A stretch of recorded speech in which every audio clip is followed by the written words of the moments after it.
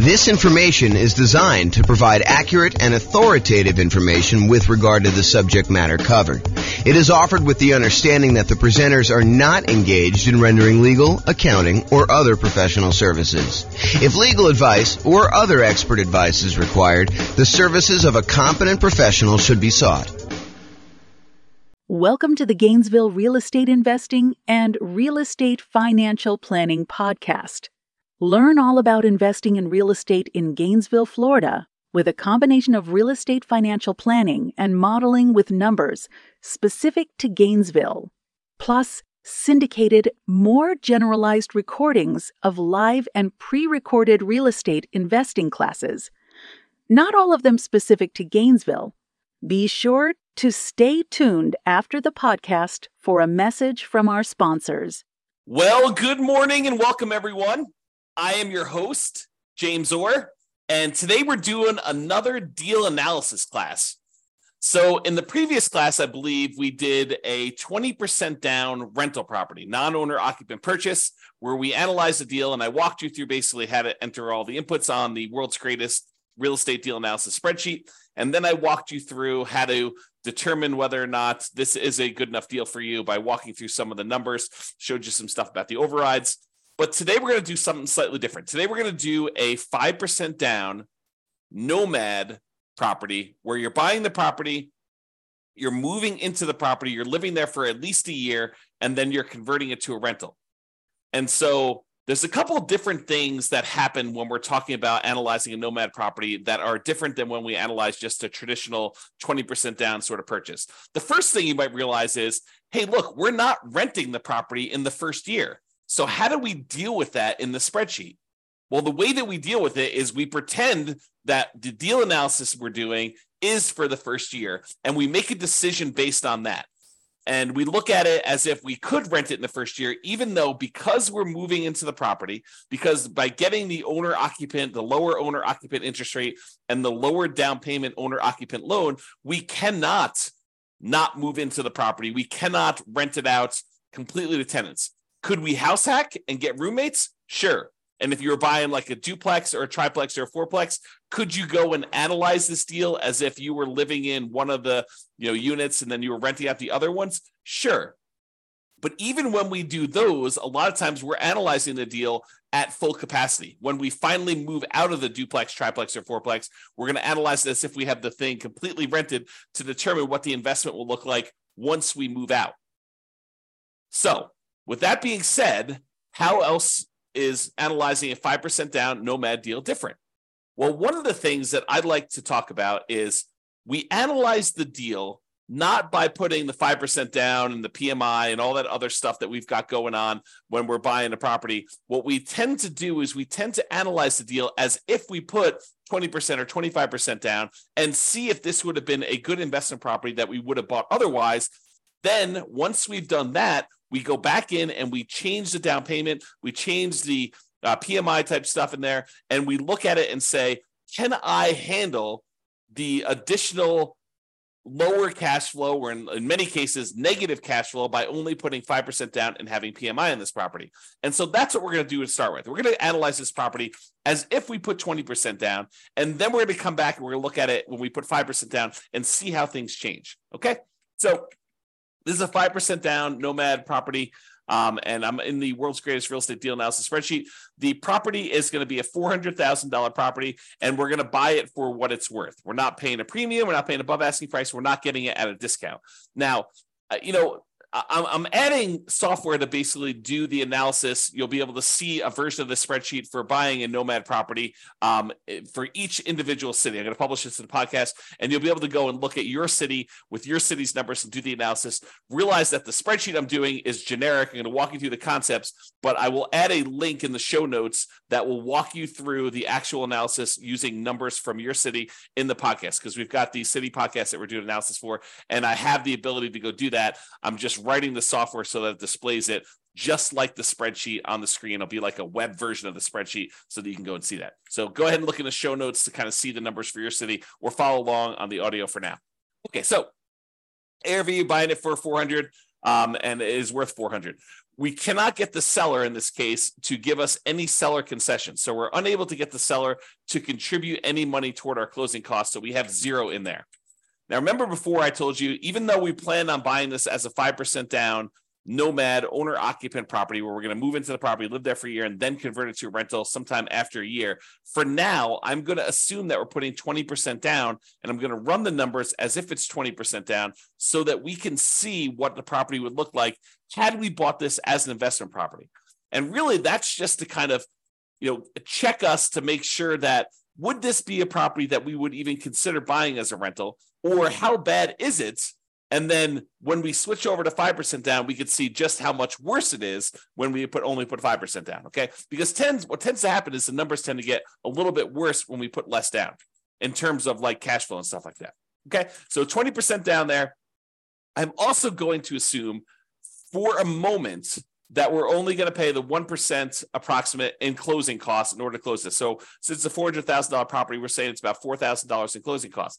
However, once I go and I switch this over to 5% down, or maybe even before I do that, I will show you what buying down the interest rate looks like so that you can see the impact of that. And I think that for a lot of folks, if they have the extra money, that is a viable solution to improve cash flow. Remember, we talked about the 88 strategies we have to improve cash flow. One of those strategies was to actually buy down the interest rate. And so I'll show you how those numbers impact things and how it impacts the total cumulative negative cash flow we might have, the total amount we have invested, and then our returns. Okay, so for now, we're going to use 1% closing costs. We're not going to buy down the rate. When you buy a property, almost every property you buy is going to have something that needs to be fixed before it is ready to rent. In this particular case, I said that the property is in really good shape. A couple really small things came up on the inspection report, and we are estimating that those are going to cost about $3,000 total for us to go and do. So we're going to put $3,000 total in rent-ready costs in the field here. Now, the spreadsheet will automatically calculate how much cumulative negative cash flow you have when you buy this property. And this field isn't really correct until we get down and we update the rents and the other numbers like the interest rate and stuff like that. But it will tell you how much cumulative negative cash flow you have. So how much negative cash flow you have in the first year, plus how much negative cash flow you have in the second year, plus how much you have in the third year, until you have no negative cash flow. And that's because the reason why it eventually goes away is usually when we're modeling this stuff, rents are going to increase slowly over time, 1, 2, 3, 4% a year, whatever you're using for your kind of rent depreciation rate. And your taxes and insurance are going to usually go up a little bit, but your mortgage payment on your property is usually fixed, such that the more time that goes by, the bigger the difference between what your income is on the property, that rent that's going up a little bit each year, and the expenses you have on your property, because a large percentage of those are fixed. That mortgage, principal, interest, part of the payment becomes fixed. And so the cash flow tends to increase in your rental property over time, such that if you had negative cash flow, eventually that negative cash flow goes away. And so we add up the cumulative negative cash flow you'd have on this property until your cash flow becomes positive, and at which point you don't need to worry about it anymore. But what we do is we use that number as part of what you really should set aside when you invest in the property, and you determine how much you need to set aside in order to make that investment prudently. So not only do you need your down payment, not only do you need your closing costs, not only do you need reserves on your property, but in addition to that, in order to make your investment conservative and prudent to make it, then you should also set aside the cumulative negative cash flow that you have on the property. That way you have it. And when you have the negative cash flow with each month or each year, you could just pull from that account knowing that you decided to have negative cash flow instead of putting more down. Because you could have put more down and got rid of this, right? If we had put 25% down, well, we still have $3,000 negative cash flow instead of the $10,000. If we put 30% down, you'd have $222. If you put 31% down, you wouldn't have had any negative cash flow at all. So what we're saying is, look, if we had put 20% down, I think we had $10,000 negative cash flow, or we could put down a lot more. So the difference would be we could put down $80,000 as a 20% down payment, or we could put down $124,000, $44,000 more, and not have the negative cash flow. So the question for you then becomes, and this is sort of like a question to think about for yourself, do you want to put $10,236 aside as the cumulative negative cash flow that you know you're going to need to pay on this property? until the cash flow is likely to go positive. It's possible your rents don't go up as fast. It's possible your expenses go up a little bit faster with inflation or something like that. But this is a good estimate of how much negative cash flow you're likely to have in this property. Could you put the $10,236 aside, or would you rather put $44,000 more down? $10,000, $44,000. Which would you rather do? And that's the question, right? Because the negative cash flow is really a deferred down payment. If you had put more down, you wouldn't have it. But in this case, we're choosing to put less down, and we're choosing to accept this negative cash flow. And you'll see that comes up again when we put the 5% down, because when you put less down than 20%, it becomes even more negative. Okay. For now, though, I'm going to just kind of keep this here because it's actually technically not this negative. You'll see here in a second. Then this shows you like the total amount you have invested, the closing costs plus the down payment plus this cumulative negative cash flow plus the rent ready costs in order to purchase this property. It shows you that you'll need to have about $97,000 or so to do that. Calculates that you're doing a $320,000 loan, buying a $400,000 property, and we're using the 20% down for now. Interest rates right now for about 20% down are somewhere in the 7% range. You can go call your lender and get that rate. We have a whole class on how to do that. And then the term, we're doing a 30-year loan, 360 months. For now, because we're putting 20% down, we don't have any PMI. So I'm going to put 0 for PMI. When we put 5% down, I will change this and I'll put in a number for private mortgage insurance. Remember, private mortgage insurance is insurance that you pay to protect the lender in case you default because you put less than 20% down. If you had put 20% down, they wouldn't ask you for it, okay? But because we're putting less than 20% down, you've got that. And then PMI would drop off when the loan to value became 80%. Now, monthly rents. So the monthly rent of this property is $2,850. So we put that in there. Now you can see that because it's $2,850, the cash flow on the property is slightly positive, and we no longer have any cumulative negative cash flow. So, I'll go through these other expenses, but the question I'm going to ask you is, look, this is a property that if you had put 20% down, it has the tiniest bit of cash flow. And in some markets, that's what we're looking at. That's the reality of our current marketplace, where in some markets where you put 20% down to buy an investment property and you're lucky to be break even at this point, right? That's what happens when prices go up a lot, interest rates go up a lot, and rents go up, but not quite as much as the property prices and the rents and the rents have gone up. So in some markets, that's what you're seeing. Other markets, you're like, James, this is crazy. Putting 20% down, not making any cash flow.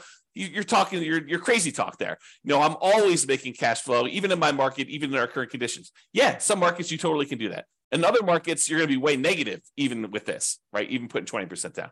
Okay, so each market's a little bit different. Go check the show notes. I'll link directly to your deal analysis. You'll be able to go look at that.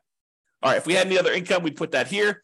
The vacancy rate, we're starting 60 to 90 days before the current tenant moves out of the property. And so our vacancy rate is going to be about 3%. So we're going to test the market. We're going to start a little bit high on rent, and we're going to bring rent down very aggressively until we're able to fill the property before the lease on the previous tenant expires. We're going to have everything lined up, ready to go. So the vacancy rate is really those unusual situations where you have an eviction or something like that going on. Property taxes, in this case, it's 0.56%. So we've got that calculated there. Property insurance, about $1,400 a year. And I have a property about this value, so those are about right. $350 for HOA per year.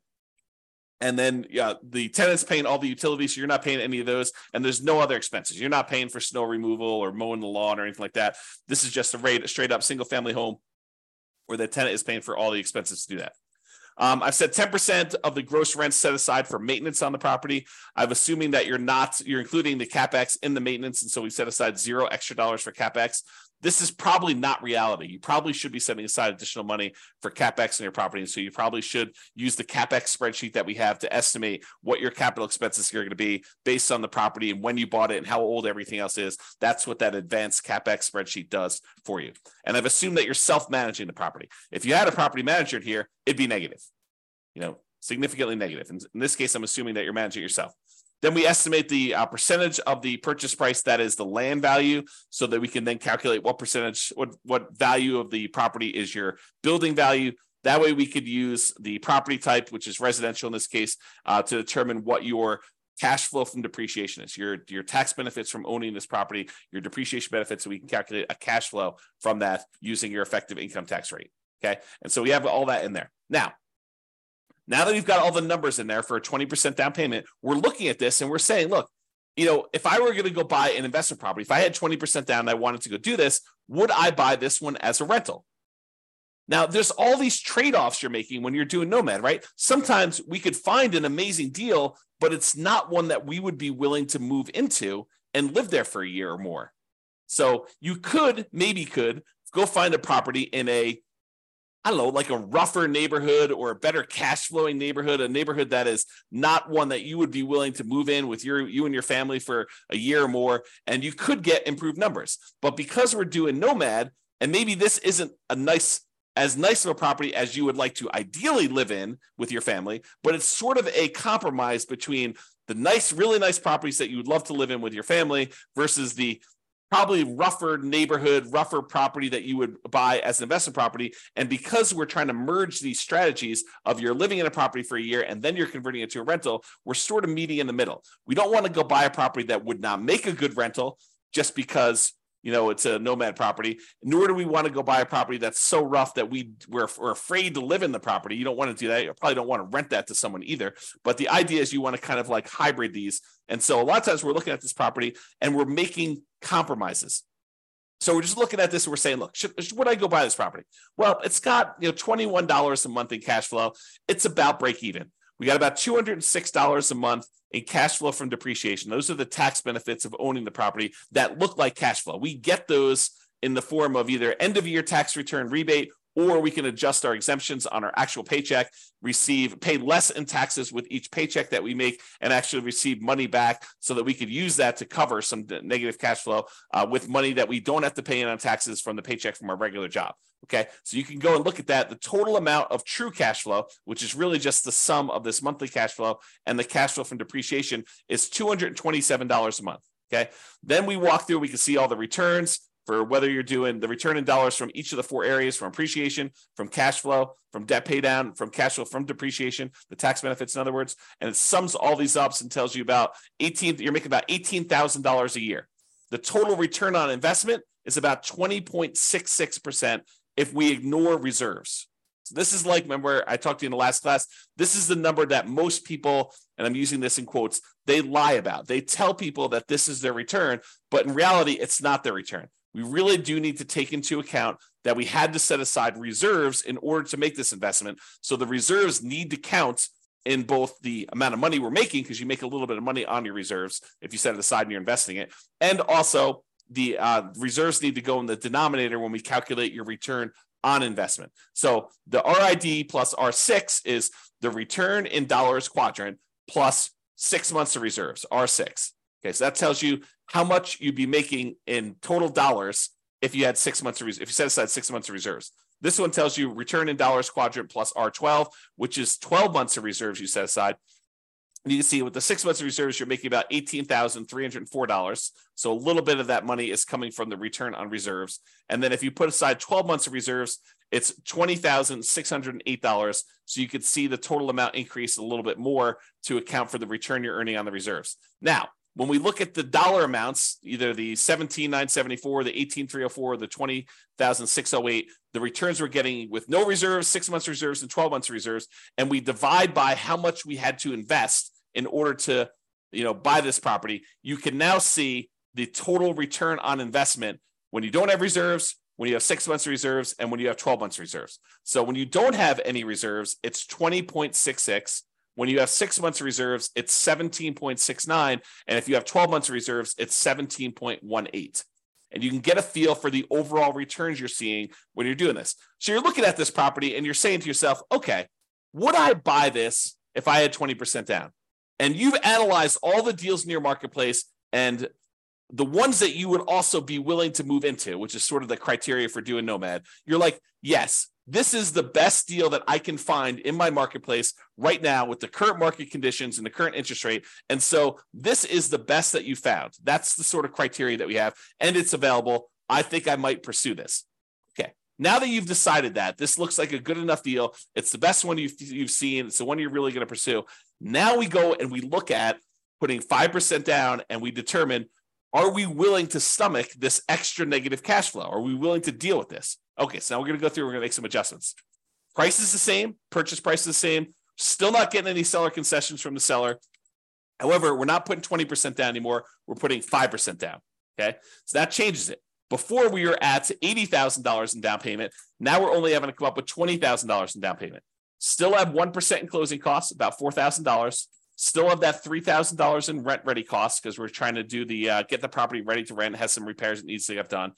Now our cumulative negative cash flow, before it was I don't know, 10, actually it was zero when we put 20% down because we increased the rent. But when we had the rent lower, it was $10,000, which really isn't relevant here. But in this case, it's $15,000 negative, right? If we had put, let's see when it goes away.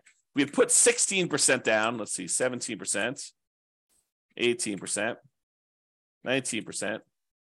Oh, so it's literally at 20% is when it goes away. So if we had put 20% down, we'd put $80,000 down, we wouldn't have any negative cash flow. But in this case, we have $15,000 negative cash flow. So this becomes the question of, would you rather put $80,000 down and have no negative cash flow, or would you rather put $20,000 down and $15,151 in negative cash flow on a property? So it becomes, would you rather have $35,000 invested into the deal, 20 upfront and $15,000 set aside in an account to take care of negative cash flow, or would you rather come up with $45,000 more and not have negative cash flow? That is the question as of right now.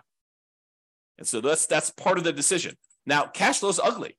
In the first year, it looks like negative $378 per month. That's ugly. And even when we take into account the cash flow from depreciation, we're still negative $172 per month. So it's still like we need to deal with that. Now, that's only in the first year. In the second year, you go look at overrides. So you look at this cumulative negative cash flow here. Everything is overridable. That's a word. And so let's look at cumulative negative cash flow. So in the first year, it's about $4,500 in negative cash flow. In the next year, it's about $3,700. In the year after that, it's about $3,000. Then about $2,100 and change. Then about $1,300. Then about $430. By the time you get to year 7, there's no negative cash flow. And this sums up to be $15,151 total. Okay. And so we can go look at that as to how negative cash flow is going to be. And that's just rents going up a little bit, 3% per year. Might rents not go up 3% per year? Absolutely. But we're modeling it like that. And I think this is reasonable. It's a reasonable assumption and much more conservative than not setting aside this number to have cumulative negative cash flow. Okay. So that's why we're doing it this way. So before, when we had 20% down, our total amount that we invested in the deal was $87,000. Now that we're putting 5% down, the total amount we have invested is $42,000, which includes setting aside that money for negative cash flow. So it's less than half, okay, by putting the 5% down, if you think about it that way. All right. So the mortgage amount now, because we're putting 5% down, is $380. Now the mortgage interest rate is not 7% anymore. We're doing owner occupant, and it's probably in that 6.75 to 6.875 range for doing the owner occupant rate now with that. And we've got PMI. And PMI right now, 0.38. 0.038. There we go. So you call up your lender and you'd find out from them how much private mortgage insurance is going to be. Or we just did a class yesterday on all the factors that go into calculating what PMI is. And then we're going to do a class, I think, next week or the week after that on how to actually calculate it using a rate sheet from a private mortgage insurance company. But I went and I looked it up before class today. It's 0.38 for someone with really good credit, doing a 5% down loan, solo. So 0.38% is what we use for that. So it's about $120 a month in negative cash flow on this thing. So now our negative cash flow is a little bit higher than it was before because we changed the interest rate and now we have this PMI. And PMI is a factor in calculating the thing. So these numbers are now, I think before it's like $15,000. Now it's like $18,636. Or if you look over here, negative $467 a month or negative $261 if we take into account the depreciation, cash flow from depreciation. Okay. So we looked at these numbers and we saw all of these things here. Now realize there are several ways to pay PMI, right? We chose in this particular case to pay PMI monthly. We could have said to the lender, hey, Mr. Lender, Mrs. Lender, instead of you actually giving me a monthly rate, why don't you raise the interest rate on the overall mortgage? Give me a credit that you would then use in order to pay the PMI upfront, because you could pay it upfront as one big lump sum as well. Okay. And they may choose to do that. And they say, okay, well, if you do it that way, interest rates are going to be, 7.125, and you won't have this 0.38 at all. It'll be zero. And then you go look at that and you're like, well, that's worse. And this interest rate lasts forever. The PMI only lasts until I get to 80% loan to value, and then it drops off. So actually, I'm not going to do that. I'm going to go back to the way we had it before, 6.875 and 0.38. Or you could go to them and say, hey, can I pay PMI in one upfront lump sum? Get rid of this, have it go to zero, and you come up here in closing costs, and let's say it's, let's say it's another 1.5%. So 2.5% total in closing costs, and then you can get rid of that. And then your cumulative negative cash flow is only 12,860 for the entire time. Okay. And that's because you chose to pay a little bit more in closing costs here instead. All right. So you have to go evaluate which of these three you want to do. Pay upfront in one lump sum, pay monthly, or have the lender raise the interest rate, and you could actually take it in the interest rate, so it'll impact your cash flow, but it won't actually come out as a separate PMI payment. We have an entire class we're planning on doing on that, but for now, I'm going to go back and do 0.038. There we go. Okay. Now, when you go look at this, you're like, hey, look, my cash flow is more negative. My total true cash flow is negative too, negative 261. But a lot of these other numbers, they stayed the same. And when we look at return on investment, they actually improved. We now have a 28.1% overall return on investment using the one where we don't take into account reserves, the lie we tell at cocktail parties. We have about 20% here for this one and about 18.87 total for when we have 12 months reserves. So your return on investment actually went up because you put less down, 5% down, and you have less invested in the deal. And a lot of these other returns, like your appreciation return is the same, and your depreciation return in dollars is the same. Your cash flow, your debt pay down return actually gone up a little bit because you're paying down more of the loan. The interest rate's a little bit lower, and your cash flow is much more negative. So those are how those changed if you want to look at them. So you have to decide, can I stomach, negative $261 a month in negative true cash flow? That's the cash flow after we take into account the depreciation benefit. And then you have to decide, am I willing to do that? If I put 20% down, I'd be about break even. Now I'm negative 467. And I had to set aside this $18,636 in order to handle all of that negative cash flow for the entire time. You have to decide if you're willing to do that. Or one of the other things you could do is you can come in here and you can say, look, I'm going to actually buy down my interest rate. I'm going to come up with 4% more here. 3% more in closing costs. I'm going to buy down my interest rate. And I checked before the webinar here, and for 3 points, you could buy down your interest rates for a 5% down owner-occupant loan to 5.625. Still got PMI, but you're basically able to do that. Well, that changes your negative cash flow to be negative 158. So if you come up with 3% more down to buy down your mortgage interest rate, that changes the amount of cumulative negative cash flow you need to set aside to only $3,341. And your negative cash flow per month is only negative $158 a month because you put that more down. And the total amount you have invested is this $42,341. So it's similar to the amounts you had to set aside for this cumulative negative cash flow, but now you're choosing to take that money and you're choosing to invest it in buying down the interest rate. And that significantly improves your overall returns. The dollar amounts of returns get a little bit better, but look at the number for your return on investment. It went from that, I think we were at, I should just go do this. It's 1%, 6.875, I think is where we were at for that. Yeah, so it's like 28%. And now when we go and we do this, it's 41.52% return on investment. It's 29.95 if you look at your return, including 6 months of reserves, and 26.33 if you look at your return, including 12 months of reserves. So the return on investment that you're getting is amazing. If you're willing to put 5% down, move into the property, put up 1% for closing costs, and buy down the rate 3%, and you have $3,000 in rent-ready costs, the total amount you'd have to invest in order to do this deal is about $42,341, and that includes setting aside some money for that cumulative negative cash flow, plus you'll need reserves in addition to this. But you have $400,000 property, so you're putting down, about a little less than 11% of the total amount total, including rent-ready costs and your negative cash flow and your closing costs and everything else. Is that bad? It's up to you to decide that. You need to determine whether that's worthwhile for you or not. Okay? And so you need to go look at these and determine, hey, look, is it worth me coming up with this $42,000 in order to do these types of numbers on that dollar amount? I'm getting a 41% return on that money in the first year. Okay?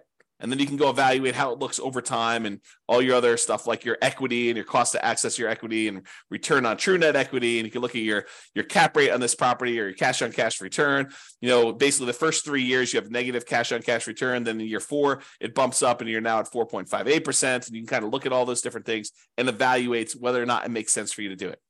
And in fact, what's interesting about this one, because you have negative $158 a month in cash flow, but you have $206 a month in this cash flow from depreciation, technically, when you combine the cash flow you're getting from the tax benefits and the cash flow you're getting, the negative cash flow you're getting by buying the property, those two combined are positive. So it's not even really negative if you really think about it in terms of negative cash flow plus the tax benefits you're getting by owning that property. It's actually slightly positive. It's $48 a month positive, which is interesting. I don't know what the rate is. I didn't look it up for doing, buying it down only 2 points, but let's say that's, somewhere between, let's say that's, 6% even. You do that. So it's a little bit more negative. Returns are still pretty good, but they actually went down a little bit. Okay. So you can go evaluate that and see where you should buy stuff down. We have an entire class on buying down your interest rate. We have a totally separate spreadsheet for looking at where you should buy it down to and where it's optimal and how much it costs to do all that. But realize that really what you'll want to do once you get the spreadsheet, you figure out what you think is optimal, is run the numbers. Go put it in here and see how that impacts your cash flow, your negative cash flow, how much cumulative negative cash flow you're going to have and how long that'll last for, and then how your return in dollars looks in year one for, appreciation, cash flow, debt pay down, cash flow depreciation, and your reserves, because you want to look at that. You should need to put reserves in there. And then your return on investment for year 1 or year 2. You can go look at all the different years in the overrides. So you can go look at your overall return on investment. Here's the returns in dollars for each of the years all the way through to year 40, if you want to look at it that way. And then you can look at also your return on equity quadrants after the first year. Because after the first year, we really want to know what the return you're earning on equity is, not necessarily the return you're earning on the amount you had to invest. All right. So that's all I got for you. Hopefully this was helpful in understanding how to analyze a 5% down deal. And, in some markets, these numbers are ugly, right?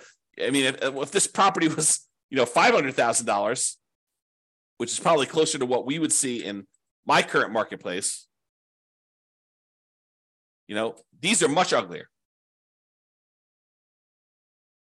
Yeah, I mean, you're at like almost negative $900 a month, negative $639 after taking into account the cash flow from depreciation. But you still got decent returns here. This is probably what is this return? You go look over here. It's the return from equity is 28.73.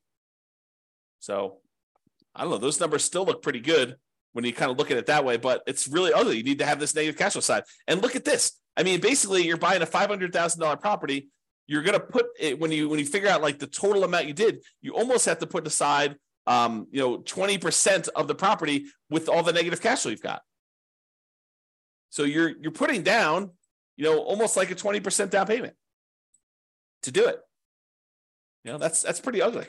If you had put 20% down, go back to 1% closing costs, go back up to 7% for the loan amount, Yeah, you're almost coming in $139,000 because you have $31,000 even with 20% down to get negative cash flow. So it can get really ugly in other markets when you're trying to do this. You may have to go put, whatever it is, 31% down or 32% down in order to get to the point where you don't have negative cash flow. Yeah, a lot. Yeah, it's probably 38 or 39. Yeah. So a lot of negative cash flow, and that takes a lot to overcome. A lot of deferred down payment from not putting enough down. All right, so that's all I got for you. Hopefully you enjoyed this deal analysis and seeing how it changes when you're analyzing just a regular 20% down deal to now when we're doing 5% down deals. We will continue in this series of analyzing different types of deals. I think I want to do, I don't know if we're going to do free and clear next, buying a property where you're buying it all cash and show you how that looks, or buying a property that's new construction and how some of those things are different. I'm not sure which one I'm going to do next, but I plan to do a whole series of these and cover a wide range of situations so that you can see how we might analyze these different deals. That's all I got for you. Hope everyone has a great day. Bye-bye for now. With home prices up, mortgage interest rates up, and rents up, but not quite enough to counteract the higher prices and interest rates. Cash flow on rental properties in Gainesville is harder than ever.